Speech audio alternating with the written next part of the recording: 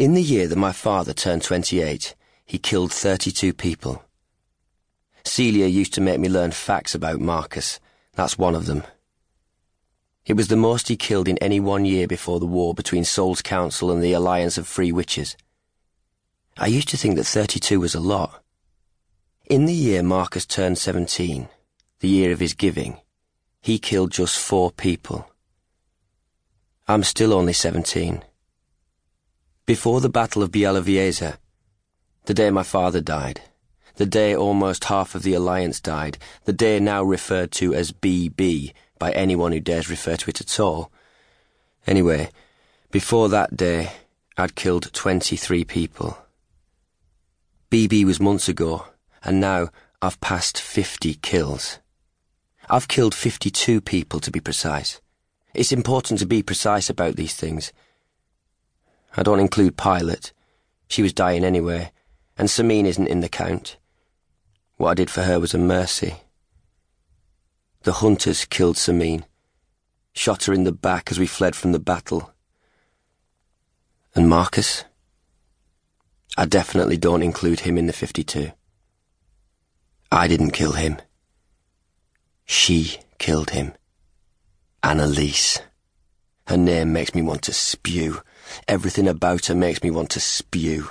Her blonde hair, her blue eyes, her golden skin. Everything about her is disgusting. False. She said she loved me. And I said I loved her, but I meant it. I did love her. What a stupid idiot, falling for her. And O'Brien.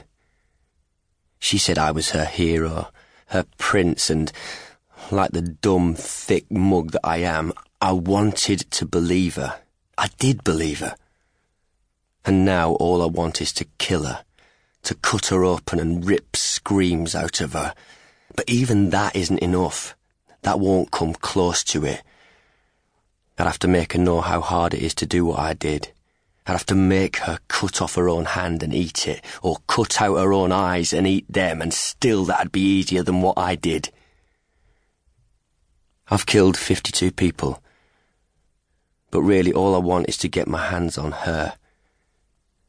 I'd be happy with 53.